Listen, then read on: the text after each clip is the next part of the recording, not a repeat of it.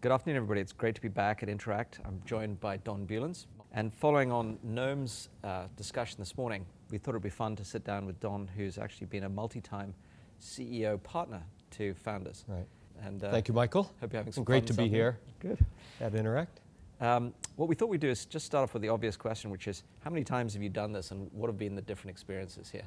So I've joined a founding team 4 times, and they were Radnet, Trellix, Equalogic, and now with you and with the team at Unidesk. And you know, I think that one thing that's been common in each of them and very important to me, and I think particularly important to the founders, is that through the process of interacting with the team and considering the opportunity, I developed a real passion for what the company was doing and what the founder's vision was. And that passion is what really inspired us to create the connection to become partners in each of these different companies. If you look at the companies that are really successful, they almost invariably keep the founders all the way through. Right. And so I'm a big believer in it personally. But that's not easy. So what is it that you've done to actually make that work day to day? Because it's all great to have the shared vision, but there's a lot of work, as you know, in making this work on a Well, there's a tremendous, yes, absolutely. There's a tremendous amount of work, and it's work among all parties. Right. It takes active work by the person joining. And in fact, in one case, I joined a company where there had been a CEO who had been brought in with sponsorship by the investors. Mm-hmm. And actually, that CEO experienced organ rejection. Right. For a lack of working together with the team. Right. To sort through what value can I bring, but what value is already resident, and how can we enhance that value.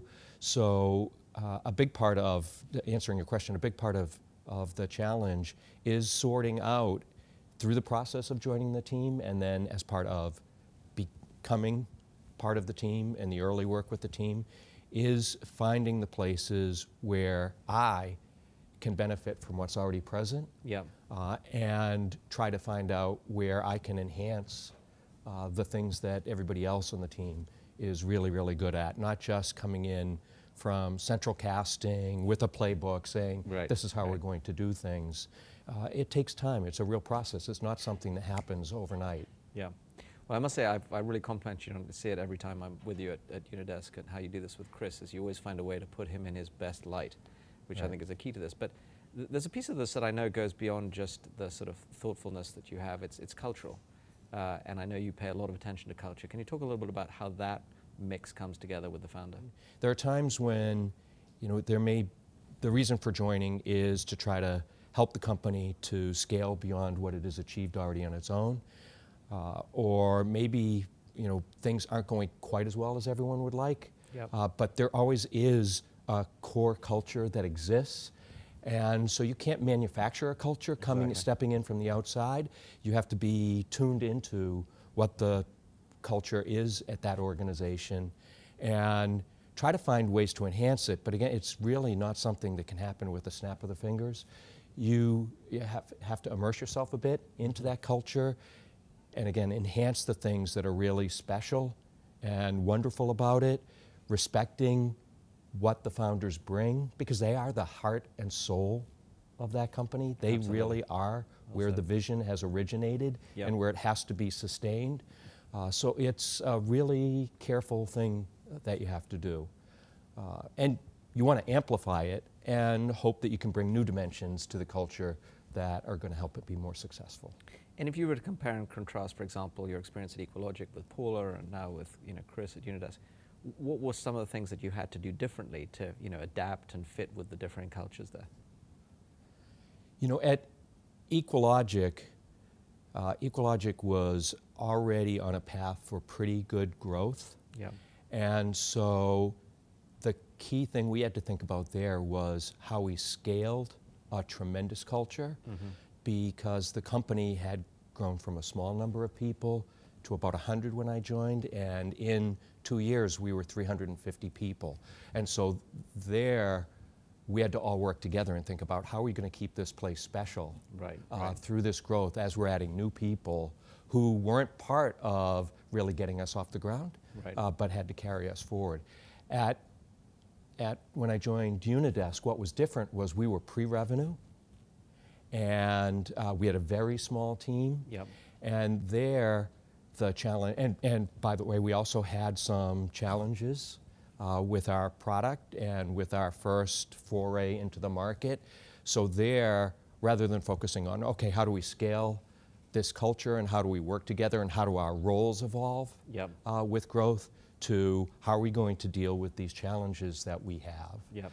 How are we going to get everyone aligned around addressing them and not have people feel really bad about the things that are going wrong? Because if you can, that can really suck life out of an organization when you hit some of those key stumbling points in the evolution. You know, we're not all up and to the right with these companies. Really.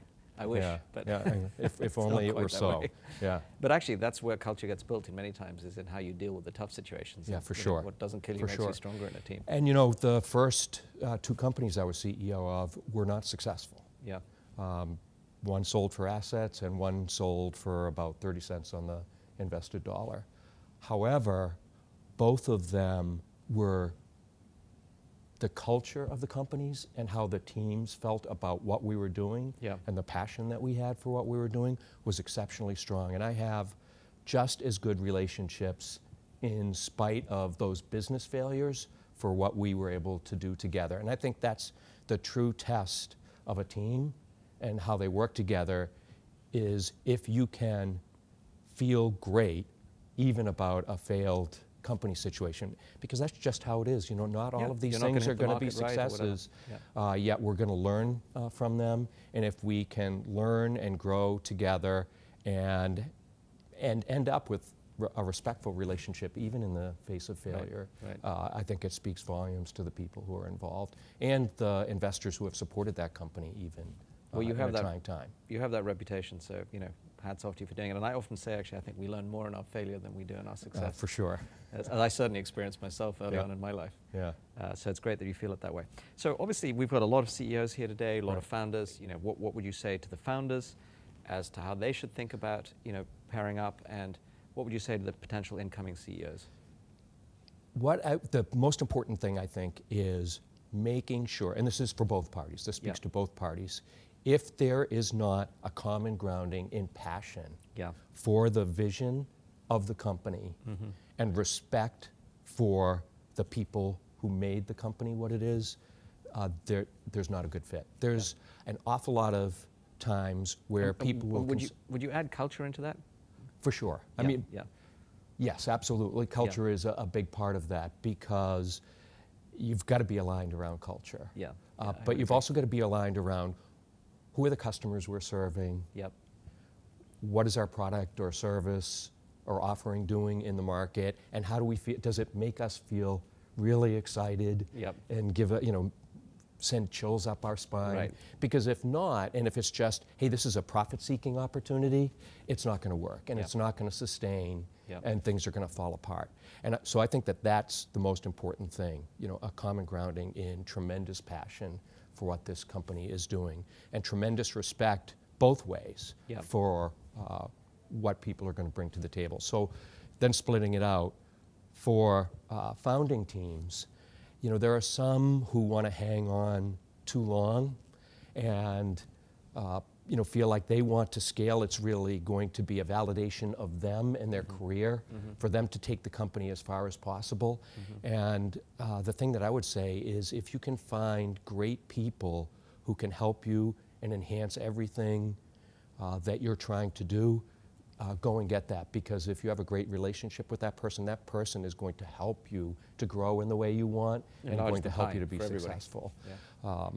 And you know, that was a process, actually, in a couple of times when I was going through, you know, in the case of Chris, Chris wanted a partner. Yeah, he did. He really did. He knew that it was his job to get the company to a certain point, but he wanted a partner to come in and help him to scale and to grow the team.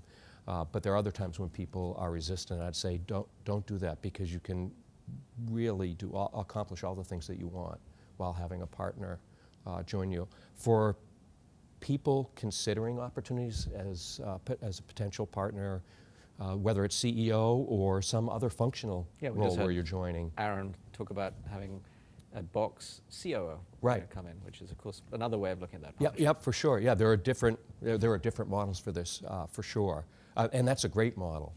Mm-hmm. The thing that I would say to the person coming from central casting, if you will, the serial CEO or the serial COO, the thing that I would say is that really two things. One is, I just emphasize again, are you dialed in with the passion of what these people are doing? So it's the other side of the coin. It's not going to, the other side of the coin. Yeah. The other thing that I would say, and at least a rule for me, is if I can't get my head around what is my, in a mini plan, what is my plan going to be? Yep.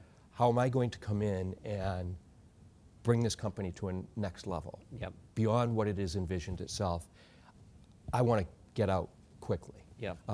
And in between my first couple of CEO roles, I didn't always do that, and I would go too long through a process and almost torture the team, because they kind of wanted to work with me, the investors kind of wanted to work with me, but I couldn't get my head around how am I going to have a meaningful role here and make a difference for this company. Yep.